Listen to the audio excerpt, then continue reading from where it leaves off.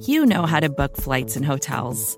All you're missing is a tool to help you plan that unbelievable travel experience. That's why you need Viator. Book guided tours, excursions, and more in one place. There are over 300,000 travel experiences to choose from, so you can find something for everyone. And Viator offers free cancellation and 24/7 customer support for worry-free travel. Download the Viator app now and use code Viator10 for 10% off your first booking in the app. Find travel experiences for you. Do more with Viator.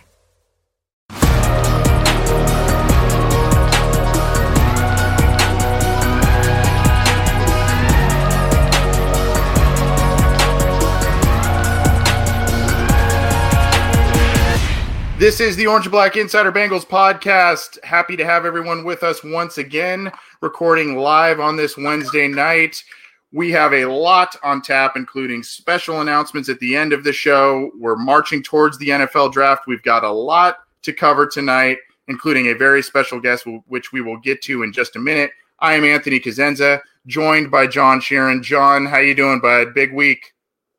Big week indeed, and my hair is slowly fading into unappearable. So we're just hanging in there, but we have a great company tonight for sure. Yeah, we've the world's been dealing with a lot, but we've been keeping it tuned in here on the Bengals podcast, getting you a lot of different interviews and getting you as much information as possible. And like I said, as I teased at the beginning, we have a very, very special guest. He can't see what I'm wearing. I'm fanboying out. I've got an Ickey Shuffle shirt on for the occasion. Bengals running back, Pro Bowler Ickey Woods, member of the 1988 AFC Championship team. Mr. Woods, how you doing, sir? I'm doing great, man. Hanging in there with everything that's going on, man. It's rough out here, man. But you just gotta stay safe and keep the social distancing up. Yeah, you hanging in there? You doing okay? I mean, I know boredom aside, maybe, but I can't complain. It's rough for me right now because I do a lot of stuff with my son's foundation, and it's hard for us to raise money with the social distancing. We've had wasn't able to do. We had a golf outing that was planned in the first Monday in May. We had a gala that was scheduled actually for this Friday, and we had to postpone all those, and those are ways that we raise money to help with the foundation. And as you know, I lost my middle son to asthma 10 years ago, and we started a foundation in his name, and I go around the country raising money for asthma research and asthma education.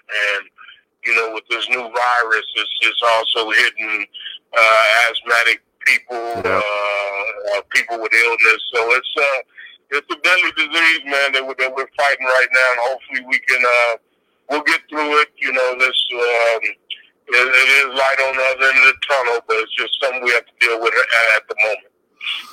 So talking with Ickey Woods, by the way, this podcast, charities are near and dear to our hearts on this podcast. So we definitely want to get some more details on what you're doing, how our listeners can support the foundation that you've created in your son's name. Definitely want to hear more about that. Before we do, I do want to get your thoughts on the current state of the Cincinnati Bengals. It's been a very, very interesting offseason. Initially, it looked like they were maybe going to stay a little quiet in terms of free agency, but they made some major moves, and now they've primed themselves in a good position while having high picks in the draft. Are you a little surprised by what you've seen from the team this offseason? I am surprised, but I'm also happily surprised that they're starting to step up to the plate and spend a little money and go out and get some much needed offensive line help. We needed that a whole lot, and I was telling everybody who I talked to if they plan to draft the kid Joe Burrows out of LSU, they need to go get him some help on that offensive line. And if they don't do that, then they're going to put the kid in harm's way. But this off season, they've added a couple of decent linemen who I think could come in and help the young guys that we got. We got a good core of young offensive linemen, and with those veterans guys coming in, and I think we'll be okay. Hopefully we take Joe Burrows, but you never know with the Bengals, so we have to wait and see. Icky, a part of that money that they've spent, well, they haven't spent all of it. They're hoping to spend a little bit more and maybe a little bit on Joe Mixon. He's kind of been in the news lately about the Bengals maybe preparing for Mixon to hold out. What do you make of how the running back market is nowadays with maybe a slight downturn? And what do you think the Bengals, what should their plan of attack be with Joe Mixon? Do you think he's just vital that they have to keep him at all costs? Or do you think it's important for him to recognize his self-worth? Yeah, I think they ought to recognize his self-worth because Mixon has done a lot despite having no offensive line. And he's a hard-working kid, man. He's a kid who deserves for them to pay him. He comes to work every day, and he even in the bad times, he has been a bright light for the team. So I understand if he does decide to hold out, but we gotta go ahead and get all our ducks in a row, man, and make this a season because nobody's giving us a chance to do anything this year. So this would be a good time to get everything in place and surprise a lot of people. Talking with Icky Woods, Pro Bowl running back with the Cincinnati Bengals, architect of the famous Icky Shuffle, and one of the fan favorites among Cincinnati Bengals fans. Happy to have him with us. He is joining us courtesy of New Era hats. For those of you seeing our video feed, you can see one of the many draft hats that New Era has out there. So check out newera.com and get those draft hats. Icky, before we kind of turn back the clock a little bit on your playing days, I do want to ask you about where should fan expectations be for the 2020 season in terms of a turnaround? Back in 2002 and when Marvin Lewis took over in 2003, there was a radical 6-game turnaround. They almost made the playoffs. Do you see with the moves that they've made in free agency this year, the talent that you mentioned earlier that's already on the roster, and this incoming draft class, do you see that there's going to be an immense turnaround right away? Or do you maybe see some more growing pains this year and maybe more success in 21, 22 down the road?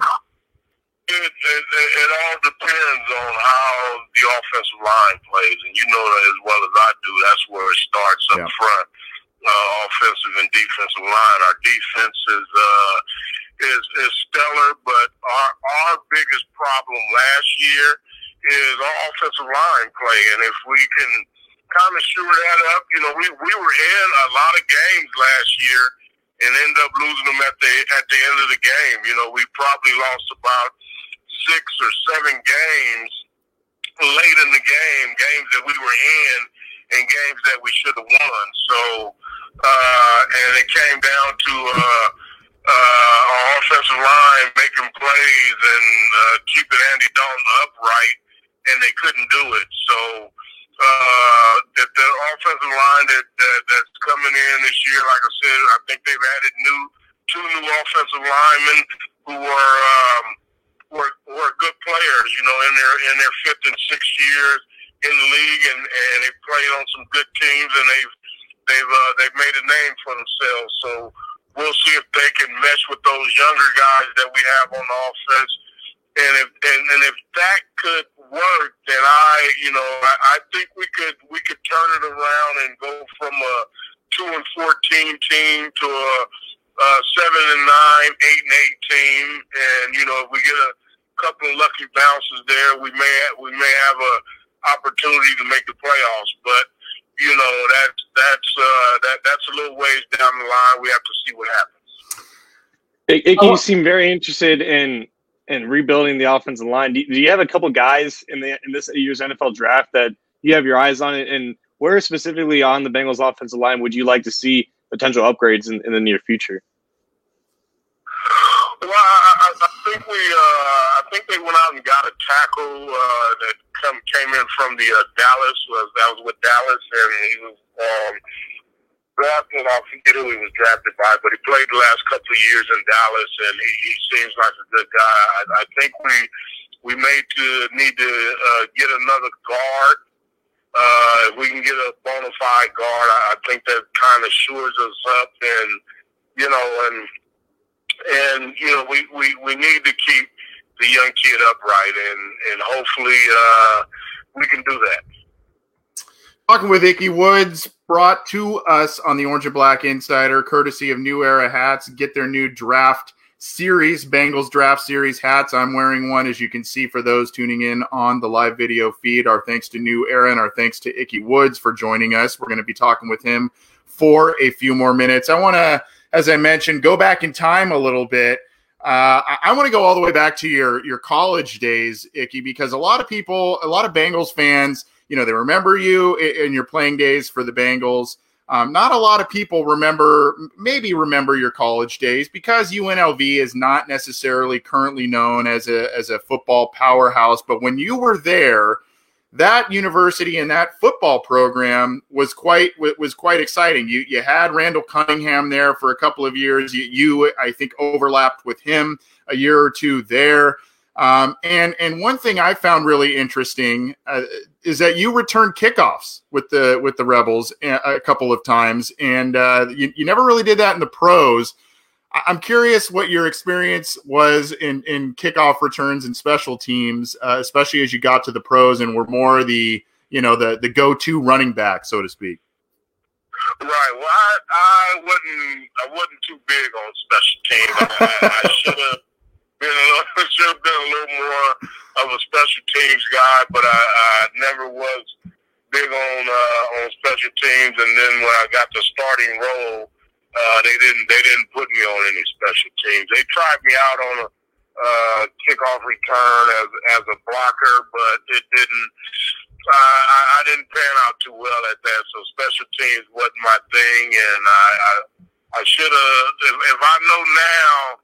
If I'd known back then what I know now, I would have worked a lot harder to be on special teams, But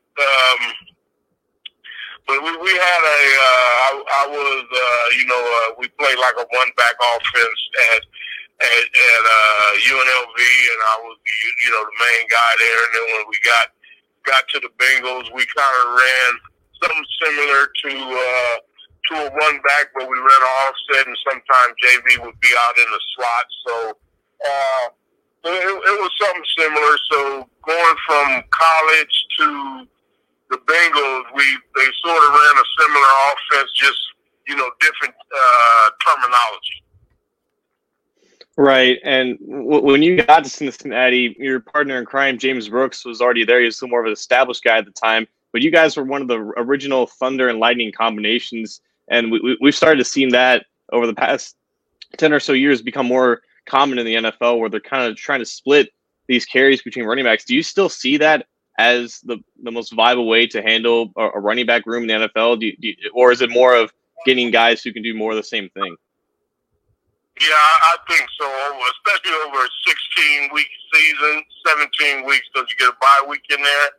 But, it's hard for a guy to, play at a real consistent level, 16 games and not get a breather. So with today's game, you have to have 2, 3, or maybe 4 good running backs that were interchangeable. And we had that in me and Stanley and James Brooks and Stanford Jennings. And so we were able to, no matter which back was in the game, we were able to get some productivity out of our running backs. So, and that's what you need in today's league, is you need some running backs who are interchangeable and you don't miss a beat when one goes out and the next one comes in. Ickey, what was a play that when you heard it called in the huddle, what was the play that you wanted called your bread and butter play? The play that you said, hey, this is, I know I'm getting big chunk yardage out of this play right here. Oh, probably a 16 Colt going to the right behind Anthony Munoz. That works. Yeah, 17 Colt, but to the left behind Anthony, because I tell you what, bro, Anthony Munoz opened up some holes, man. It was unbelievable how big them hoes was when we went to his side. And Joe Walters wasn't that bad on the right side either. So we had a real good offensive line. We had and then we had Rodney Holman as the tight end. Yeah. So we had a bona fide blocking tight end and Rodney Holman and Eric Caddis and Jim Riggs and then we had the big hogs up front. You had Bruce Kozerski at center. Max Montoya was one guard. Bruce Reimers was the other guard. Yep. And then you had Anthony Munoz and Big Joe Walters as the tackles, man. So we had some guys that could open up some holes for us, and then we had some backups that were pretty good too. So when those guys had got hurt or needed a breather, we had some backup offensive linemen that came in and did a great job as well. Yeah, one of the best lines really in league history from player to player, and one of the best offenses, really most innovative offenses in league history. You were a gigantic part of that. Speaking with Ickey Woods, courtesy of New Era Hats, we're going to be here just a minute longer with him. And before we hear about how to get involved in your foundation, Ickey, I don't know if you know, but our podcast recently, over the past month and a half, we've actually had a couple of your teammates former teammates on the program. We had Solomon Wilcots on the program. We had Tim McGee on the program recently. Solomon Wilcots, what we've been asking them is to relay maybe a story, whether it's a funny one or a touching one, of either the late Paul Brown, Sam Weish, both of them, just because those two guys are obviously near and dear to Bengals fans' hearts. And before you relay yours, Solomon Wilcots, I should have queued up the audio for you, but Solomon Wilcots told the story about you doing the Ickey Shuffle for Paul Brown, and that was incredibly entertaining. I don't know if you want to either expand on that story or if you've got another that you want to share with us, but we are all ears. Well, I was actually sitting in my locker, getting ready to go out for the game, and Paul comes in, and he normally comes through the front door, and he walks, straight through. He speaks and keeps walking and heads back to the coach's office. Well, this particular time, he beelines towards my locker, and and I'm starting to get nervous because he never comes in and comes over to any of the players' lockers, and he comes over to me and he said, well, Ickey, how you doing today? I said, I'm doing okay, PB. What's happening? How are you? He said, I'm doing fine. He said, just wanted to tell you, he said, personally, he said, I don't care too much for that little dance you do. He said, but my wife loves it, and you can do it anytime you get ready. I thought that was okay, boy. I got the stamp of approval from PB, so I was all right with that. Yeah, and he was Mr. Button Up, right? I mean, he was. That was definitely surprising. Ickey, this has been an immense pleasure on our part. Before we get you out of here, and I know we ran long with you, but we really enjoyed the conversation. As you kind of talked about at the beginning of when you joined us, you have a foundation in your son's name. We'd love to hear about more, how to be involved, how to donate, and how our listeners can potentially help your foundation out. It's called the Jovante, and Jovante is spelled Jovante Woods Foundation.org. You can go to our website. We also have a store on our website, so you can order some memorabilia on our website. And if you want to donate, you can donate through the website, and we need all the donations that we can get because we're struggling right now because we can't raise money because of the social distancing. So it's hurting a lot of nonprofit organizations right now. So we can use all the help we can get, all the donations we can get to help us keep going to fight this deadly disease, and hopefully can, if not find a cure, hopefully find a better way to treat asthma so we won't be losing 11 people a day to the disease. Well, we will definitely make that a call to action for our listeners and those on CincyJungle.com. We will definitely promote that, link that in the post on CincyJungle.com.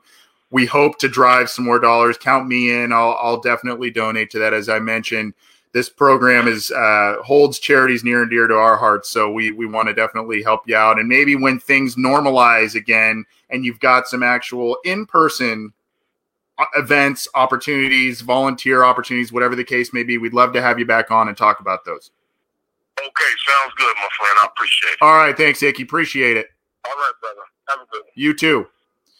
Icky Woods joining us courtesy of New Era Hats.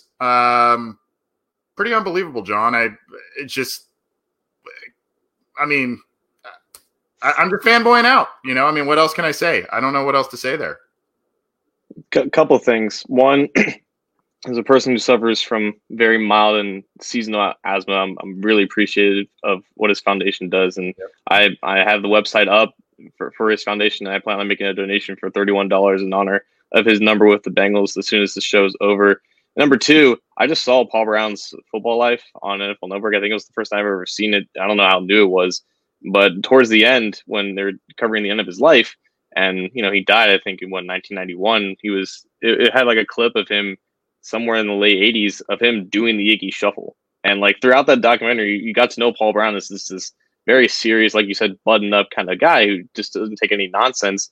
So for Icky Woods of all people to kind of open him up like that and kind of let him let loose in his later life, that must say a lot. So just an iconic figure in this team's history, and we're very fortunate to have him on here for the show. Very fortunate, and not just because he was a great player and is a gigantic personality within the Bengals community, but a good guy, and a guy like you said, he's trying to do something positive out of an immense tragedy that occurred to his family. So please, if you are a listener and you are able, it's hard to ask people for money at this time, even if it's a great organization like Icky Woods' organization that he's got in the honor of his son Javante.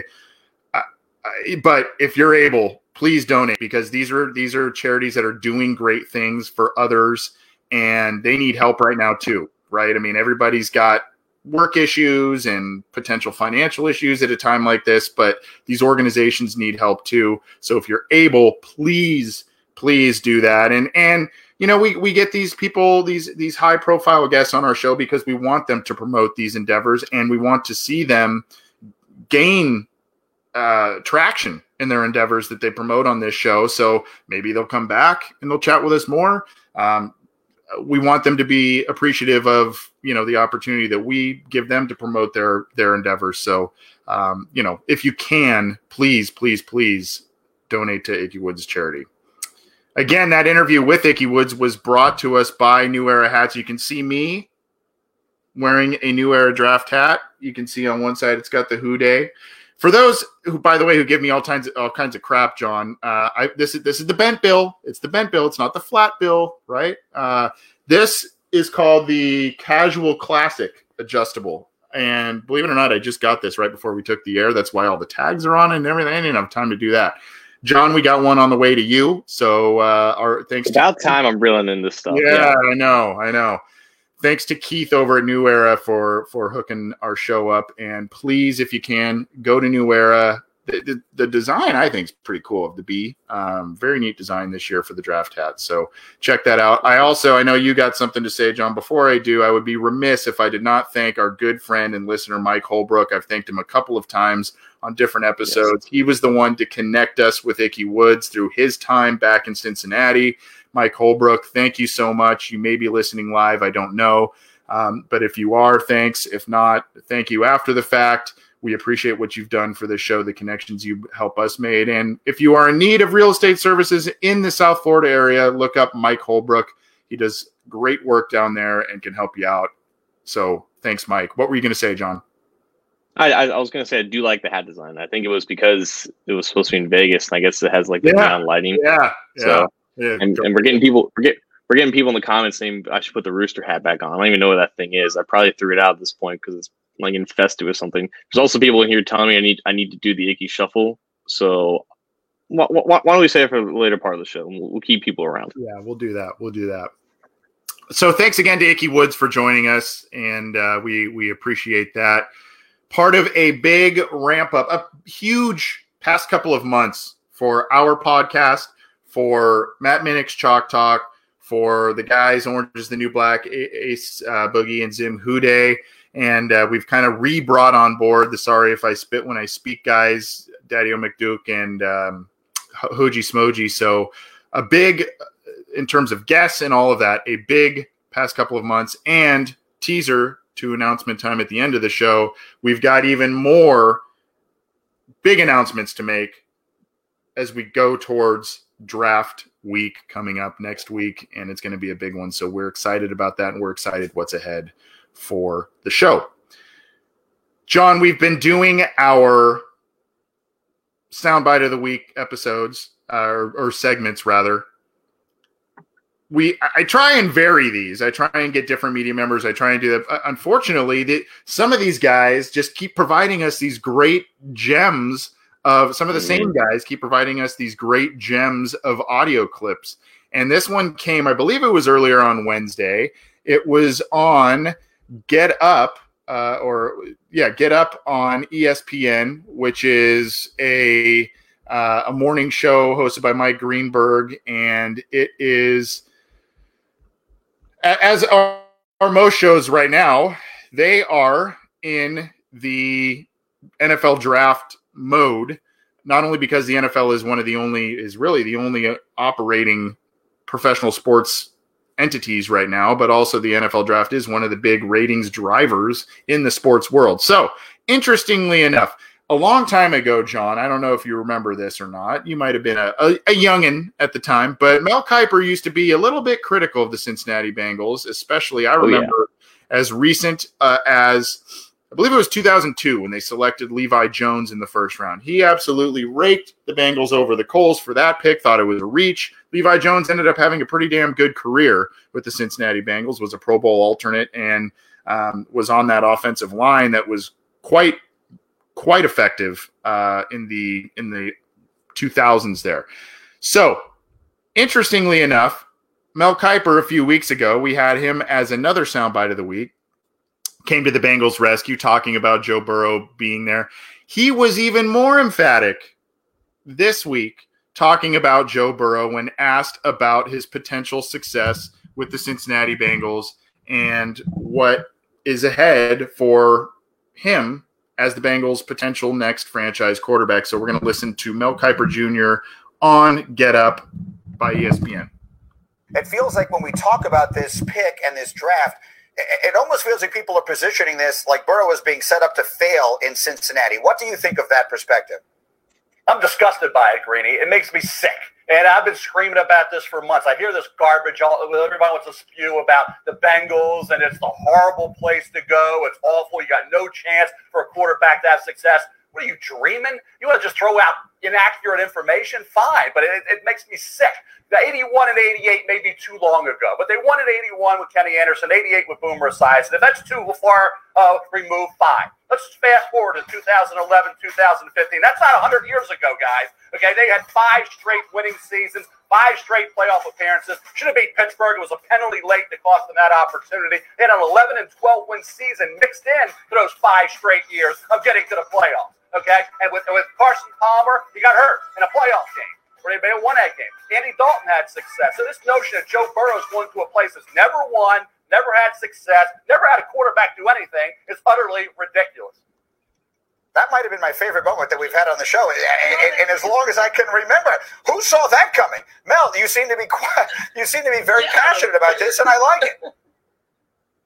They're throwing the way to go, Greeny. I mean, come on. They're going to say quarterbacks have never had any success. They've done nothing but lose in Cincinnati. I remember talking to Mike Brown back in 83, 84, prior to the draft. Steve Young had gone to the USFL. They were thinking about Boomer Esiason. They took Boomer in the second round, had 3 first-round picks, and that didn't really pan out, right? Yet, a few years later, Boomer was in a Super Bowl, and he could have won against that great 49er team had it not been for the Montana Drive, okay? Well, something happened when you have 3 first-round picks do a lot. Some personnel got taken in there to help Boomer Esiason get to that Super Bowl. So this notion Mike Brown and the Bengals don't know how to do it and don't know how to get it done, yes, it's not the traditional way. The coaches are heavily involved. Okay, fine. But it's not like Joe Burrow's going to a place where he has 0 chance to be successful. And ironically, nobody wanted Joe Burrow coming out of high school. He said, hey, nobody wanted me. Okay, now you're going to say, I don't want to go to the Bengals, or I don't want to, now all of a sudden you're going to flip the script.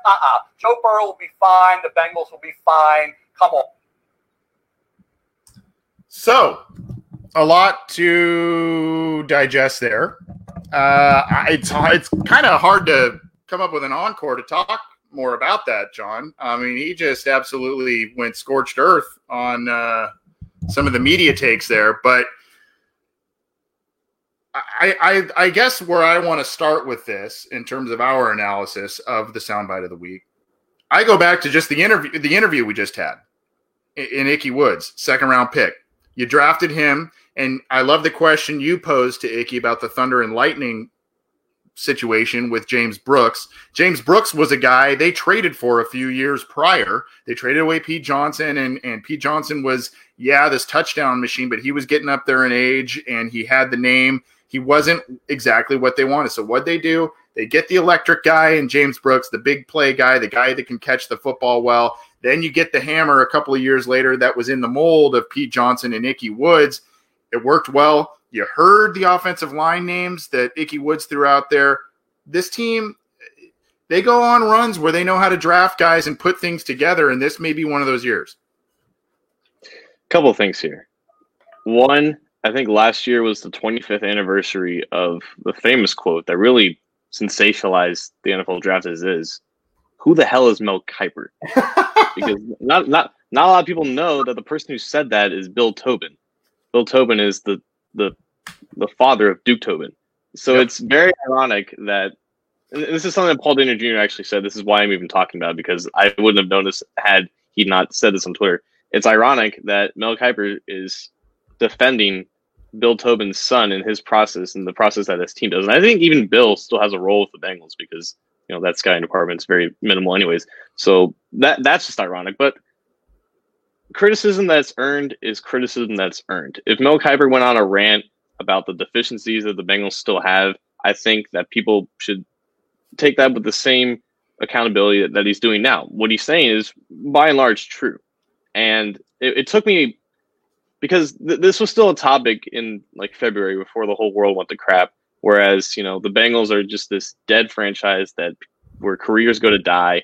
And people weren't really saying the same thing about Miami or Washington or Detroit or other teams picking at the top of the draft. And I didn't fight back on the people who were saying this because I kind of saw where they were coming from. Because before this free agency period, the Bengals showed that they didn't want to do everything in their power to build a team to compete. They didn't want to spend the money in free agency, and that was the reason why other teams picking at the top of the draft might be a better place for one of these top prospects to go.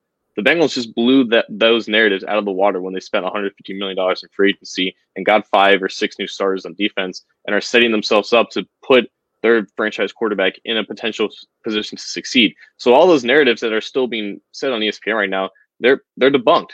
They're not valid anymore. And I think Mel Kiper sees that as clear as anybody like us who are just watching it, who are witnessing it unfold as well. Kiper has been in this industry for a long time. He's the one who really made the draft to this, entertainment, who expanded the NFL draft's entertainment value to where it is now. If it wasn't for him, it wouldn't be this whole thing where the NFL is trying to still televise it even amidst this pandemic.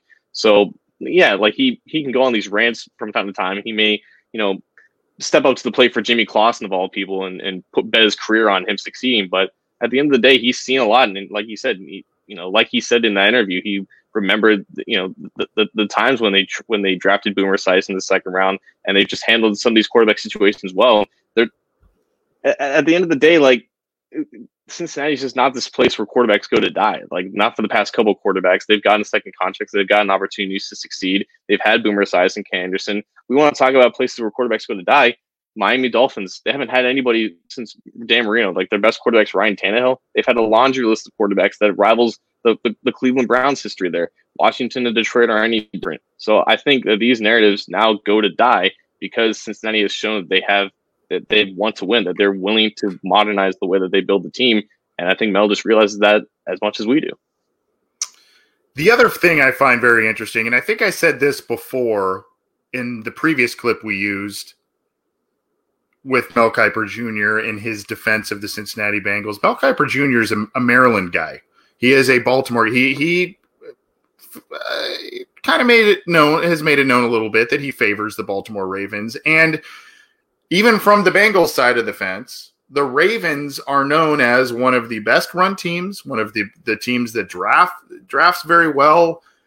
Ozzie Newsome has created it like a second Hall of Fame career for himself as a general manager when he was with Baltimore. So it's interesting to me that the guy who could be so critical of the Bengals and their mistakes that they've made and their perceived shortcomings in terms of small internal staff, etc., he's going to bat for him. And you can look back at a lot of the recent failures too, even, and he still thinks that the Bengals are drafting well. And failures being, it could be, I don't want to call Jonah Williams a failure, but year one was unfortunately in that category because he didn't play.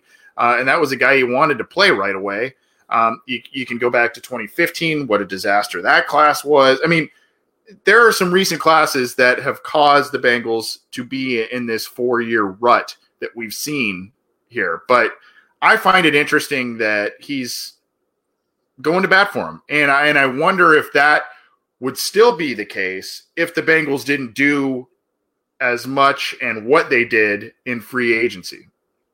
Yeah, I completely agree. I don't think at the end of the day, I don't think he's saying anything that's so visionary or anything or so extraordinary. He's just saying the obvious. Like this isn't that, like this franchise has had success in the way that they've managed to do it.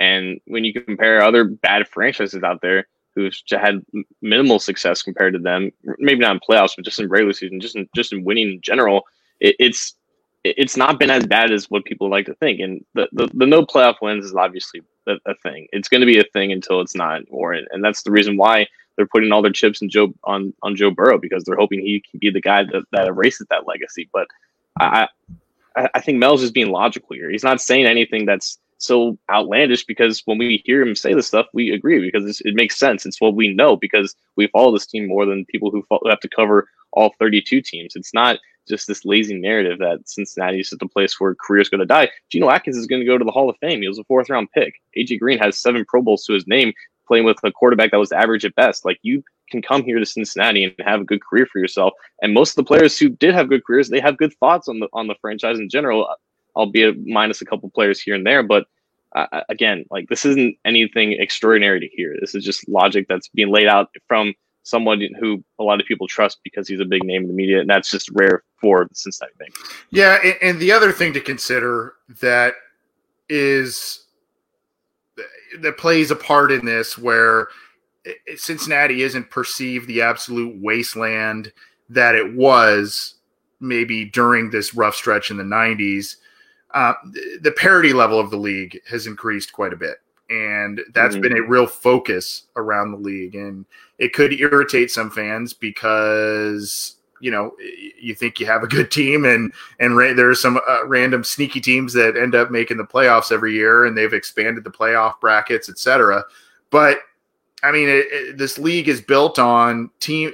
The league doesn't want teams to be, I was going to say, piss poor. They don't want teams to be piss poor for 10 straight years anymore. They don't want that. That's not good for their brand. That's not good for their product, especially when most of these teams are in large cities and they have large contingents of fans. And so they don't want teams to be on these terrible streaks, and they've designed the league that way, especially more recently. So that also plays into this. And look, Icky said it.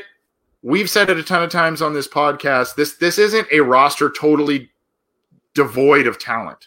They've got talent at a lot of skill positions. You mentioned 2 guys that are probable Hall of Famers and AJ Green and Geno Atkins that are currently on the team. There is a lot of talent on this team. They need a little bit more meat and potatoes, and they need to hit the reset button at the most important position on the team. But this isn't going to be another 2-win season, 4-win. I saw some goofball on Fox Sports say that he thinks the Bengals are going to go 0-16. He said that this week. I don't even remember his name, and I don't even want to bother to say it because I just find that to be laughable. But we're not looking at that based on what this roster holds right now. We're looking at a team that, there could be some growing pains this year, but there should be noticeable strides with Joe Burrow under center, with a lot of the same faces that are currently on this roster. Look, I get it, and there's people now in the comment section talking about Stephen A. Smith because he said something about Cincinnati. These things will continue to pop up until they actually move beyond the wild card round. That's just going to happen. People are not going to take Cincinnati seriously, regardless of what they do in the offseason, until they prove themselves on the field. Bengals fans love to clown the Cleveland Browns, even though objectively they're probably a better run organization nowadays than they were 10 years ago, even though they haven't had any success to prove or substantiate that. I'm sure Browns fans think that they're always getting crapped on when they may not deserve it. This is the same situation here. You're not going to get respect until you reach the success level of the other franchises, and that's why you had this brigade against the Bengals in February and March, and that's still trickling over into April, even after this free agency period. So again, it's going to happen. You just kind of have to learn to live with it. You can go Ohio or Cincinnati against the world, but until you actually prove it on the field, these things will continue to pop up. Yeah. Well, entertaining clip nonetheless, and passionate from Mel Kiper Jr. in our soundbite of the week. I think he's largely correct. Are the Cincinnati Bengals a perfect franchise? No. Are we in a much better emotional space as a fan base right now because of what they've done this offseason and free agency and what they are potentially prepared to do in a little over a week? Yes. But a very entertaining clip by Mel Kiper Jr. and pretty spot on in a lot of different ways. And we hope that what the Bengals net in next week's draft class will show that this is not a wasteland and that they can go on a run with some of the talent they bring in next Thursday, Friday, and Saturday coming up. We'll have some announcements on our draft coverage next week towards the end of the program. We've got some big announcements to make, and we've got a lot of different pieces of news surrounding that and a lot of different shows that you can check out, including our own on the Cincy Jungle podcast channel. You can get all of our shows on iTunes, Stitcher, Spotify, Google Play, Megaphone, a lot of YouTube, all of the different platforms. You can always tune in live to our recordings. We've got a number of people tuning in live right now via YouTube or the Cincy Jungle Facebook page. We are there. If you want to watch the video and you don't want to be on YouTube, our videos are also on the Cincy Jungle Facebook page. You can check them out there. But try and join us live. Subscribe to our channels if you can. Leave us a rating. Helps get us a little bit more visibility through those platforms, and helps us know how we're doing with the program, etc. So subscribe to our channels. That way you can also know when we're going live, when new material is put out there, and you can be one of the first people to listen to it and tell us just how wonderful we are. We love hearing that and pats on the back. We mentioned this also last week. We've been seeing record numbers of downloads, record numbers of views, between our audio and our YouTube. Just it's incredible, and we can't thank everybody enough for their support in the really since the inception of the show, but really over these past couple of months as excitement has definitely grown. Right, John? Absolutely. I mean, you just emailed us the numbers, and guys, it's business is booming. There's no other way to put it. And we hope it's sustainable, but if not, this has been quite a run. We've got more announcements, which we hope will elongate the sustainability of what we've been doing. So we keep teasing that, but we'll let you know at the end of the program. We've been doing over the past couple of months, really since I think December, maybe even November, the 2020 prospect watch list. This may or may not be our last one. Maybe we'll do one next week. Unsure at this point, but we are beginning to at least tie a bow on the 2020 prospect watch list because the draft is next week. Not going to really do prospect watches after guys are drafted. I mean, I guess we could, but defeats the purpose if the Bengals aren't going to take them. So we've done a number. We've really focused in on offensive linemen. We focused in on quite a few linebackers / edge players. We focused a lot on wide receivers and other skill positions. So that's primarily been what we've been focusing in on. Side note, before we get to our prospects this week, we're going to try and create episodes on our channels of each snippet we've done of particular position groups and kind of make that an episode in itself. There's a lot of work that goes into that, so we are trying to create those for you. We had a request for that, and I thought that was a really, really cool idea. So we're going to try and get that going as separate episodes, both on our YouTube channel and our audio channel. So look out for that. We're going to try and get that set up all right before the draft, one of our many announcements that we want to make for NFL draft coverage. But keep your eye open for that. We'll post those. But a number of different players. We've covered a number of different players, a few quarterbacks as well. And now we're kind of wrapping things up. John, do you want to do the honors of going first this week, or would you like me to go first? You talked a bit for the past couple minutes, so I'll give you a break as I go through my prospect. Okay, thank you. All right. Like Anthony said, we kept a theme here with certain positions that we've talked about, and I'm not going to deviate from that now, considering the draft is just a week away. But I think a lot of people have gauged a good feeling about this linebacker class beyond Patrick Queen, Kenneth Murray. You got your Logan Wilsons, your Akeem Davis Gaithers, your Willie Gay Jr.'s, who was profiled here back in December.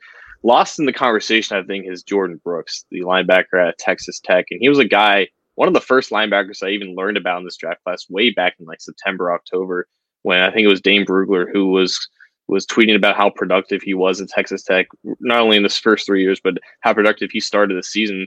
And he continued producing throughout the season. At the end, he accounted for, I think, 12.3% of Texas Tech solo tackles, and that's 12.3% solo tackle market share. Any mark above 11% is high quality. I think Jermaine Pratt had 11% in North Carolina State. He was in the 80th percentile. You typically like to see 80th or above percentile in terms of maximizing your potential as an NFL linebacker. But sometimes, guys who rack up a lot of solo tackles in college, they don't always translate into the NFL.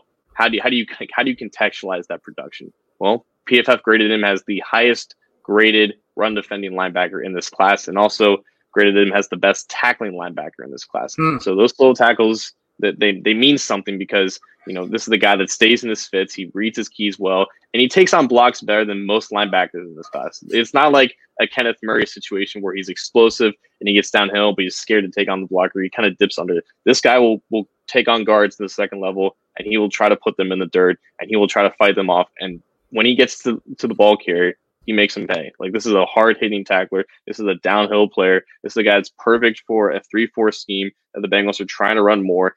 I think a great long-term answer beyond what Josh Bynes will be this year next to Jermaine Pratt. There are a couple negatives, though, and I think they're negatives that Bengals fans are going to take into account for. One, he has a shoulder problem. He first injured it in his freshman year back in 2016. It required surgery. He was fine for the next 2 years, but he ended up missing the last game of his senior year with the same type of injury. It's why he couldn't participate at the combine beyond his 40-yard dash, which, by the way, he ran a 4.54. So that sideline-to-sideline speed, that explosion, it showed up at the combine as well. It's 6 foot, 240 pounds. But it's the reason why we didn't see any jumps. We didn't see any agility drills there. And that's it. And the Bengals have been plagued with shoulder injuries in recent years. John Ross, Billy Price, or I think it's more of a pectoral, but Jonah Williams had a shoulder injury last year. So they're very sensitive to that type of injury. So that may be a reason why he may not be as high on their board. And also, he's just not really experienced in coverage, and he may not be the athlete that you want dropping back 10 yards deep in those nickel type situations. He's just a traditional downhill linebacker, but he has more speed than the Ray Malalugas or the Hardy Nickersons or the Vinny Rays of the past that we've seen line up at inside linebacker for the Bengals. So I think in terms of just what he does well, he fits a lot with the theme of what we've seen this offseason. The Bengals want to get better run defense. They want better tacklers. There is no better combination of those two at the linebacker class than Jordan Brooks. Provides all the size check marks, all this all the athleticism check marks that they look for. I think in terms of where you would draft him, the top of the second round is a little bit too high. I think if they do move back from the 33rd overall pick, maybe into the 40s or the low 40s, that is where you would start to legitimately see him come off the board. Ideally, you would wait until the top of the third round. I think that's where his value is most maximized. After, Willie Gay maybe goes off the board, he may be like the 5th or 6th linebacker drafted in this class. And I think if he's there, becomes an obvious pick as just that long-term answer next to Jermaine Pratt. Keep him in between the tackles, keep him in that condensed space. He can run down plays to the sideline and he can take on blocks. And that's something that the Bengals just don't have a lot in space at the position. So you think third round is good value for Jordan Brooks? Yes, and I think there's talk about him maybe sneaking into the late second, which is why if they do trade down, he becomes, I think, a legitimate option. Because if you're hearing what Dave Lapham's saying, it's obvious that linebacker is going to be a position that they're going to target very early in this draft. I mean, that was already obvious anyways, but they're going to be looking to see if Patrick Queen or Kenneth Murray fall through the cracks in the first round. If they don't, I'm not sure they're going to have Jordan Brooks graded that high. So if they do try to trade down, he becomes, I think, an option there. If they have someone higher on the board after that happens, I think they're just waiting to see if he gets to 65. Right now it seems like a 50-50 if he's even going to get there. But if he does, I think he fits a lot of the boxes that the Bengals look for in their linebackers. What do you think he would he be a surefire second rounder if he wasn't dealing with some of the shoulder stuff and stuff that you mentioned? It might go both ways because he would be a first round pick if if this was 2005, he would be a first round pick because coverage wasn't too important for linebackers back in the day. But I think had he tested if he provided a full athletic profile, I think we would have seen some of those weaknesses with those tight hips. So he might not have had the greatest short shuttle or 3-cone. I think he would have still done good in the explosion jumps. So maybe his stock stays the same because you get to see more of what he does well and what he doesn't do well. So maybe him not testing kind of saved him in that regard. But in the mid-2000s, this guy's a first-round pick for what he does well. Right now, he's more of a limited player, but the things that he does do well is something that the Bengals still don't have, so there's definite value in that. One of those guys that you wish pro days were available because if you saw, I posted the combine numbers and whatnot that up earlier, and great for a linebacker, 4.54 40-yard dash. That's pretty solid, but didn't have any other measurables from the combine. You wish that the pro day had been conducted so you can get more information there. I'm going to go on the other side of the ball, John. I'm going to go with a young man that I've kind of heard more and more about recently, and that's Antonio Gibson. Very interesting player out of Memphis, a guy that potentially, depending on how creative your offense is and how creative your coaching staff is, could play multiple positions, could do multiple things in an offense. He's a guy that lined up as a wide receiver at times. He was a guy that lined up as a running back at times. He's a guy that is just a big play machine when he touches the ball. The issue is that he didn't touch the ball very much. So it's one of those things where, project player, you're really hoping that you're catching lightning in a bottle based on a real small sample size. You look at here, I've pulled up some of the measurables.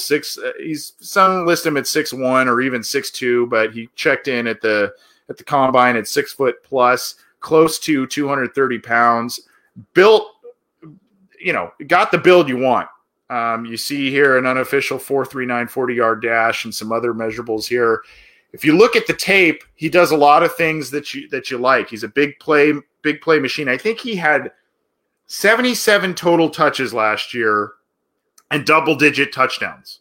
So it's one of those things where you get the ball in his hands and he does things. And I saw some of the scores that he had. It was a screen pass out of the flat that he caught. There were big runs where he trucked and spun out of tackles and made a big run out of the running back position for a touchdown. I saw one where he streaked down the left sideline for a deep ball and caught a deep touchdown. it's how are you going to use this guy? Where are you comfortable at drafting him based on the limited tape that you have? And will the potential, the size, the measurables, will that translate to actual NFL football productivity? That's the big question for him. I think from a Bengals perspective, if they've taken care of quarterback, offensive line, linebacker, and wide receiver in no particular order with their first 4 picks, let's just say for the sake of argument, they don't make any trades and they don't accrue any more picks. Their first 4 picks, their first 4 rounds, they've taken care of all of those picks and you like what you have there. This kid's sitting there in the 5th or 6th round, which he may not be. Some think he could be a 3rd round player, a 4th round player. There could be a coach out there that really says, I there's a lot of clay to mold here and I can do something with this kid. You know, if he's there in the 5th round and you've got Zach Taylor saying we've got a little bit of uncertainty at wide receiver, we haven't made much headway by reports in terms of contract negotiations with Joe Mixon. This is a movable piece in an offense that you give Joe Burrow another weapon. Joe Burrow liked to check the ball down to Clyde Edwards-Helaire quite a bit. He liked to use the running backs in the passing game. He liked to just disperse the ball to a lot of different targets. You put this kid out on the field, whether you line him up in the slot, you line him up as a running back, you can line him up as a wide receiver. You may be able to kill 2 birds with 1 stone in terms of a roster need here. And that's what I like. I don't like taking him in the 3rd round for the Cincinnati Bengals. There are just other needs that need to be addressed first and foremost, but 4th round would be the absolute earliest I would look at taking him. 5th round, 6th round, when you're getting some of these high upside project players, that seems to me to be the wheelhouse for a guy like this. I don't know that he'll last there. There might be a team that'll spring earlier for him. Go look at some of this guy's tape though. It's fun. It's fun. He's big. He is chiseled. The one thing I will say as a running back and as a wide receiver, as a running back, he plays he doesn't have a ton of wiggle. He plays a little stiff if you want to get nitpicky about it, but he's got power. He's got speed. You can see the 4.39 unofficial 40-yard dash there. From a receiving standpoint, he's not so much a high point, true wide receiver, jump ball, up and get it. He's a little bit more let the ball come into him type of receiver, but he makes plays. He just makes plays, and you can line him up. You can line him up as a kick returner if you want to do that. Wide receiver, running back. I had thoughts of potential Andrew Hawkins type of roles where you can move him around quite a bit. Giovanni Bernard has been used in certain situations. I just like the potential, for lack of better words, fun you can have with a player like this. I want to. He's a running back, but I'm not seeing I'm not seeing the whole potential of him using that as a wide receiver. I think if you have him, you're gonna have to draft him before the 5th round, unfortunately, because being 228 pounds and running a sub 4.4, that just doesn't last long, regardless of the production in college. I think there's been a lot of talk about Lynn Bowden lately, the guy from Kentucky. He's also just this positionless player who you just want to get the ball in the hands to. I think if you're comparing those two, Gibson's just the guy that you would rather take the chance on because you know that he's an elite athlete at that size. But the best thing that you saw from him in college was that running ability. He has an insane yards per carry clip that you just don't see a lot, even in a non-Power 5 conference at Memphis. So, like you said, I don't think that he fits necessarily to the Bengals for where he has to be drafted, especially if they don't address certain needs. And I don't like going into the draft saying you need to address these needs if your board doesn't follow the same way. But right. I don't know how he would kind of work his way up to that spot where he would need to be drafted. If he's there in the 5th round, I think he becomes one of the very few players that you would actually legitimately like to use that pick on because, even as a running back, there's value there in the 5th round, and that's leverage that you can use against Joe Mixon in a potential contract holdout. But like you said, Joe Burrow loved utilizing Clyde Edwards-Helaire, and I think if you add Gibson to the mix, you have Mixon become that new Edwards-Helaire who's just that receiving back who isn't charge and pass protection, and then you have Gibson being your more traditional running back who just takes it up between the tackles. It might make Joe Mixon just a better overall and more valuable player, and it might have him see his value worth with the Bengals up a little bit more for what they want to do and what they should do in building the offense around Joe Burrow. And you have Gibson with that size and speed combo. He becomes insurance in case Rodney Harrison can never stay healthy. It just basically solidifies the rest of the running back room. But like you said, not before the 4th round, and unfortunately, I'm not sure he gets out of that range. Look at this, John. I'm sharing the screen for those joining live. Look at the numbers. I said 77 plays from scrimmage. I was right on that number. Didn't have the exact numbers in terms of yardage, etc. 1,203 yards from scrimmage, 15.6 yards per play, 14 total touchdowns. Now, primarily, that stuff has come. The bulk of it has come from receiving last year. 38 catches, 735 yards, close to a 20-yard per catch average with 8 touchdowns. You have the 369 yards and 4 touchdowns on the ground, 11.2 yards per carry. That's where it makes this guy just so tempting. And like I said, I think I would not be comfortable before day 3. And I would really kind of see it as still a little bit of a reach in terms of round 4 for the Bengals needs. That is. And I know we like to say, don't draft for need. You got to often take the best player available. Maybe this guy falls into that. I just see him as a fun piece in a Zach Taylor offense that can be used in a variety of different ways, and even on special teams that could give you a little sizzle, especially in terms of the special teams facet, John, especially if Darius Phillips is going to have a bigger role on defense this year, which he may or may not, and especially if Alex Erickson is not going to be in the mix either on offense or special teams. If they're looking to upgrade there, I don't know. I see him as a fun piece to an offense, and if he's there in the 5th round, 6th round, why not take a flyer on him?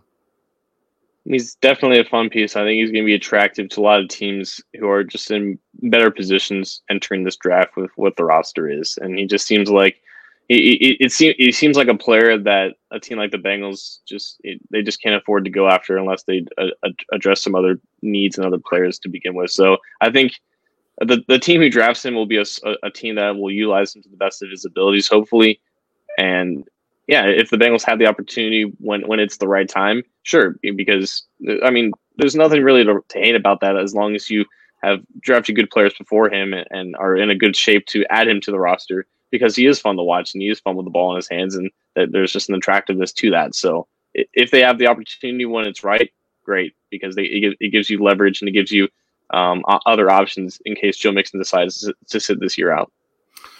There's a question in our YouTube chat. Erickson got cut. No, he did not get cut, but there might be, and we don't know. He's not safe. Let's be honest. That's where I'm getting at. You bring AJ Green back. Auden Tate's going to have a higher profile role. We think the Bengals are going to draft a receiver within the first 3 rounds of this year's class. You know, you got a new quarterback. You've got 2 guys that were basically Pro Bowl type candidates as return men last year, and Brandon Wilson and Darius Phillips. You're just kind of starting to see the role and the fit for Erickson decrease a little bit. Now, we could be totally off base on that, but we're just kind of reading tea leaves here. He is on the team. There's no news to break on that. I just foresee him being a bubble guy coming up here, and that's where a guy like Gibson may be able to fill a couple of different voids there. This is the Orange and Black Insider Bengals podcast. We're going to drop the mic and get out of here in just a second.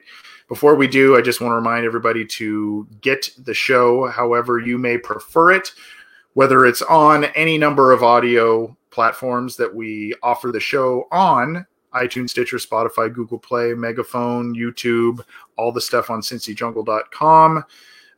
Subscribe to our channels, get notified when we go live and when new material is available, and check out the other shows on the Cincy Jungle slate of podcasts, including Matt Minnick's Chalk Talk and Orange is the New Black from Ace Boogie and Zim Hude, as well as Sorry If I Spit When I Speak by Hoji Smoji and Daddy-O McDuke, and my esteemed co-host occasionally goes on that show, or somewhat regularly goes on that show. So check out all that stuff. If you can get all kinds of John Sheeran all throughout the week. I like the wink there. That was nice. Get the show how we can. We appreciate the support. John, let's drop the mic and get out of here. And for me, it's mostly going to be announcements, but I wanted to see if you had something else specific you wanted to get off your chest before we jet on out of here. Well, I don't necessarily want to do it, but I guess I got to get up and do this dance. Oh, he's going to do the shuffle. Spikes, so I just have a roll of tape that I use to tape up these two beautiful faces on the wall here. So I think you start like this. Yep. And you go to the side, and I think you go one more, and you kind of like pump it up, and then that was good. That was good. You did good for a guy that was born after the shuffle was. I've seen it a lot of times. Yeah, that was pretty good, man. I don't know if, especially with the tight space there, that was pretty good. It wasn't better than Paul Brown's rendition, but I'll take second there. And then some of them do the afterward. They were I don't know. There's a lot of different renditions to it. I need more beverages for that. Yeah, and I did. A lot of people are like cold cuts. I'm not gonna. That poor guy probably hears the cold cut stuff all the time. I was not about to ask him about that. So thanks to Icky Woods. Good shuffle, John. Thanks to Icky Woods for joining us. And as I mentioned, he joined us courtesy of New Era hats. Check out the lid here and check out the other styles of lids that they have on newera.com. Get your draft hat. They are still shipping out, even with all these issues. They are still shipping out, and you should be able to receive yours by the time the draft hits. So you got to act fast on that, though. So go get those. They are awesome. They are comfortable. And New Era has been a great friend to this show for, I think like 3 years now, really since its inception. So thank you to New Era. Thanks to Keith over there at New Era for working with us. And previously, his predecessor, Alex, no longer with New Era, but still a great guy who took care of us before, too. So hope you enjoyed that interview, courtesy of New Era. And again, another tip of that New Era cap to Mike Holbrook, our listener, for hooking us up there. Now, John, housekeeping items before we get out of here. I guess we couldn't really do this at the beginning because we had our special guest, but there is a lot to cover here, and we're going to try and get through this quick before we go too long and as we go into draft week. And please tell me if I forget anything, or if you have other suggestions you want to talk about on air, let's do it. But late this week, we're going to try and do a listener questions episode if you're game, John. Mm-hmm. Probably Friday afternoon. Yep. We will do that. We got people dying for that, so let's do that. Yeah.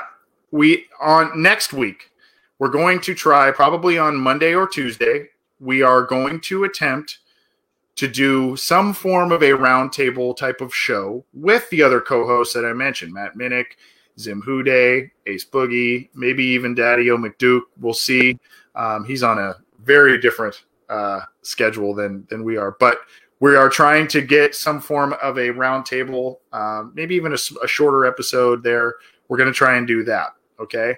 Then on Monday, as of it's tentatively set right now, on Monday, the gentleman right over John's, I think it's his left shoulder, the face right there, he will be joining us on Monday, currently set at Monday at 1 p.m. Eastern, a live interview with Hall of Famer Anthony Munoz on this show.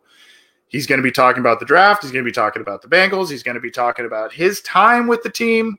Maybe I'll get him to talk a little USC Trojans because I gotta ask him a question or two on that. But he will be joining us.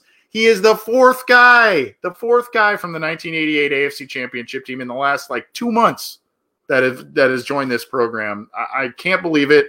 Anthony Munoz is set to be on this program. He also has a charitable endeavor, his own foundation that he wants some support with as well, and we want to support him on that. So we will have Anthony Munoz on Monday. Can't believe I'm saying that. Super stoked about that. John, we've been asked a lot of questions here too. Are you guys going to do a mock draft? With your permission, yes.